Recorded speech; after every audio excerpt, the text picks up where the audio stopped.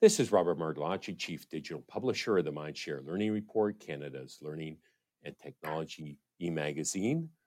And welcome to This Week in Canadian EdTech. I'm honored to have join me for a Mindshare Learning Moment, our closing keynote at the 10th Canadian EdTech Leadership Summit in Vancouver, December 5th and 6th at the Centennial High School in School Division SD43, Coquitlam. Naomi Harm, who is an ISTE faculty member. She is an educational technology thought leader and influencer. She welcomes every opportunity to share her expertise of women leadership and instructional STEM best practices with educational leaders worldwide.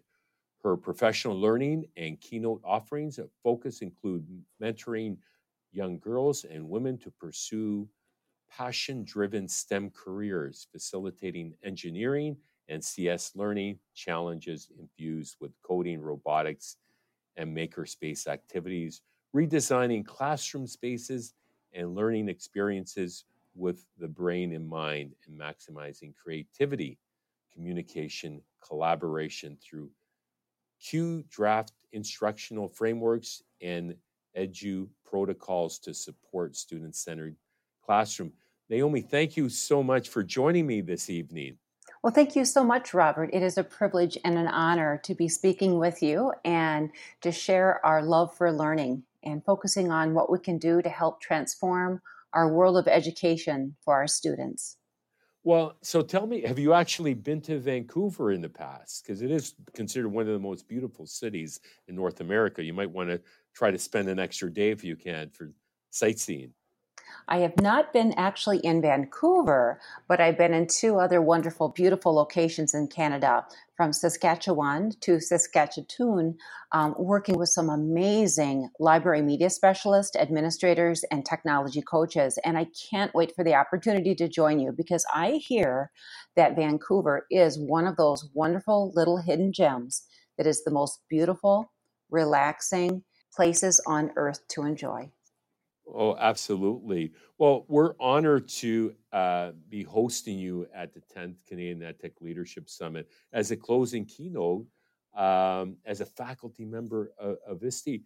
Perhaps you can share a little bit about ISTE's programs that you're kind of ushering along. It's fascinating. You've got some AI mixed in the equation with STEM. Absolutely. What I'd like to share with you, because in case of our online listeners don't know what the acronym is as ISTE, because in education, we have all of these beautiful acronyms, but ISTE stands for our International Society for Technology and Education.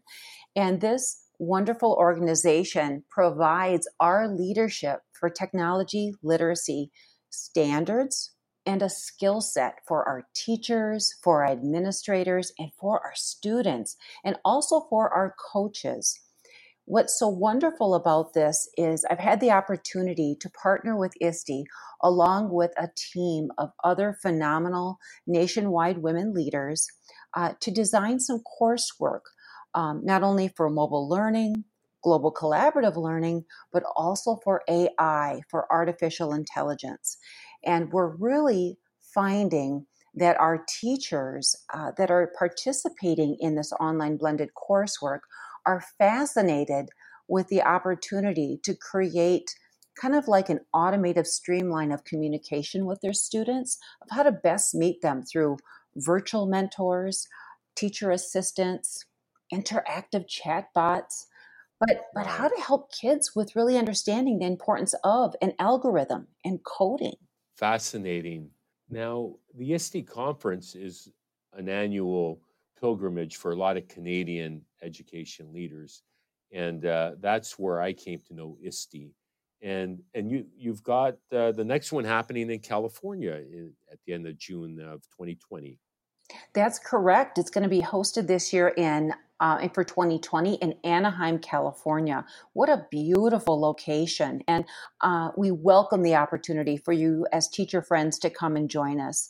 I've met a good friend there from Canada, and we've had a great time conversing and really sharing and kind of swapping stories out of best practices of what teachers do from in Canada, but also what we do in the United States. So I always say together we're better. And by sharing those stories, that's how it enriches our teaching instruction, but we find more ways to inspire our students with more relevant and real world learning applications.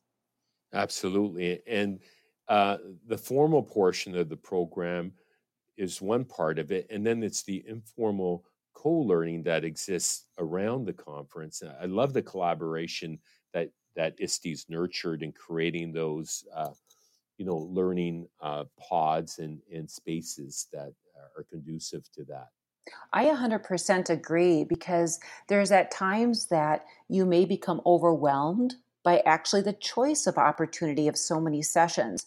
So they've really maximized building a stronger learning of community.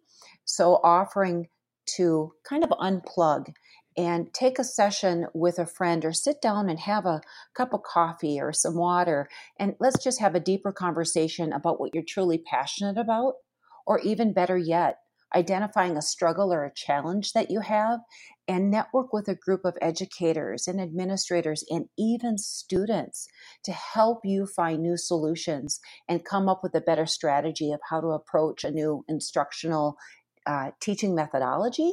Or maybe it's just the way of an very informal way to connect with students at a more relevant and personalized level with each of them.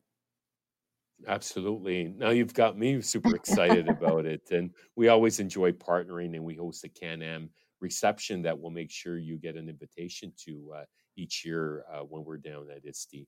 I like to say that it's never been a more exciting time to be in education. Without giving away too much of your talk, what drives your passion in the ed tech space? Well, what really drives my passion in the ed tech space is really the focus on women leadership when it comes to educational technology.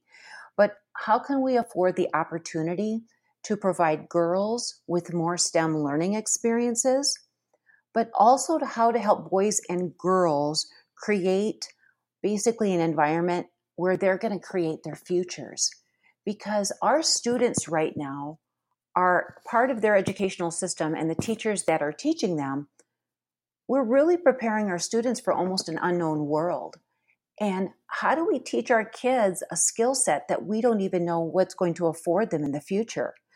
So, what's exciting and what really resonates with me is I love the opportunity for that cognitive flexibility, meaning we can emphasize the importance of helping our students really empathize with that social intelligence of better understanding one another when we problem solve and we strategize together.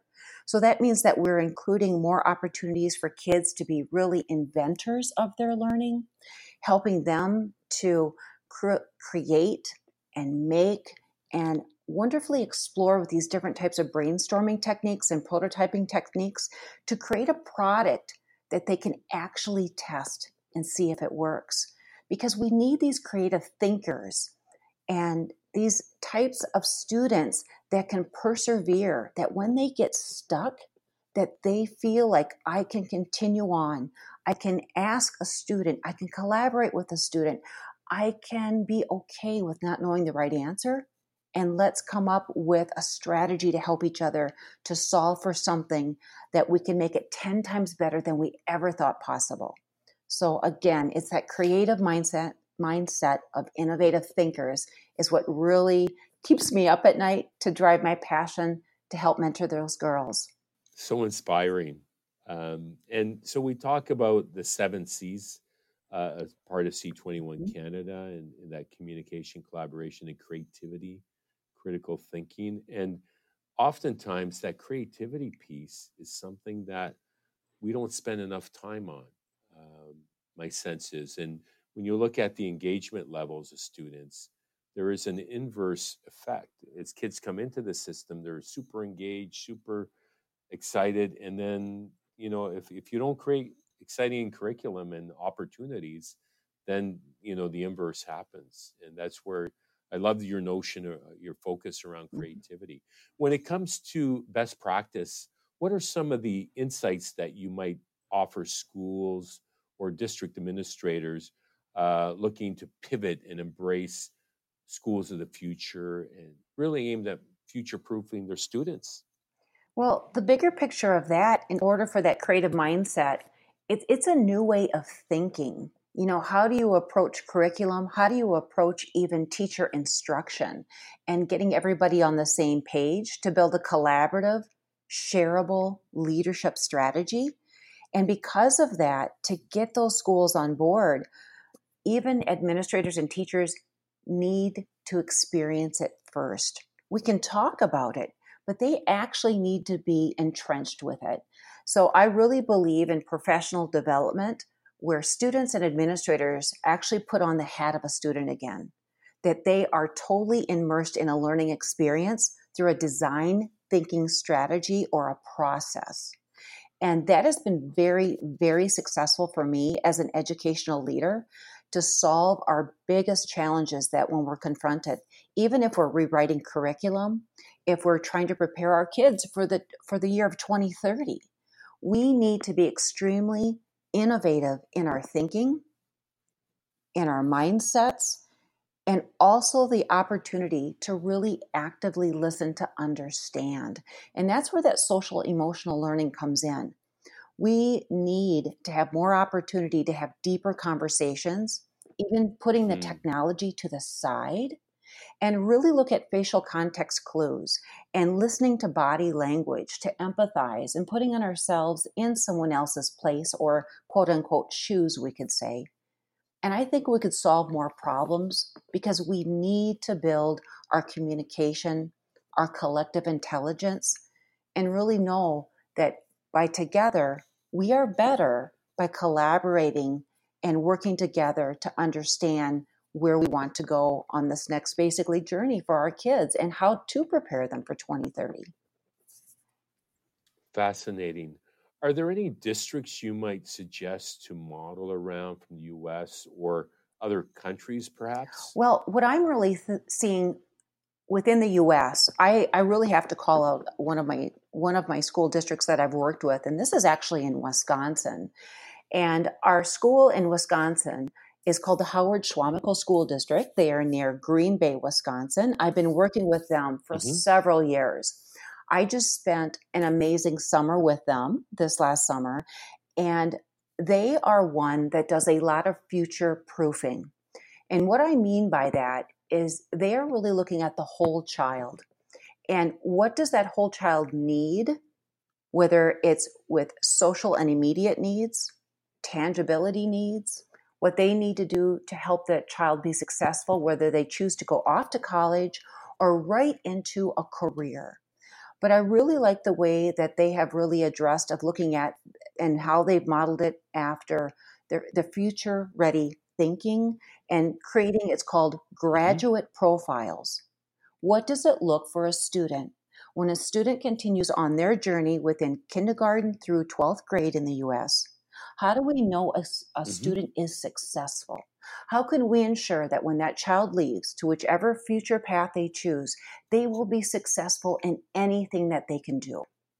And I really have to commend the school district because of the way that they've strategized as a shared community of learners because they bring in their community members, their school board members, they have students on the councils as well, but they bring in their teams of leaders from instructional coaches and technology coordinators.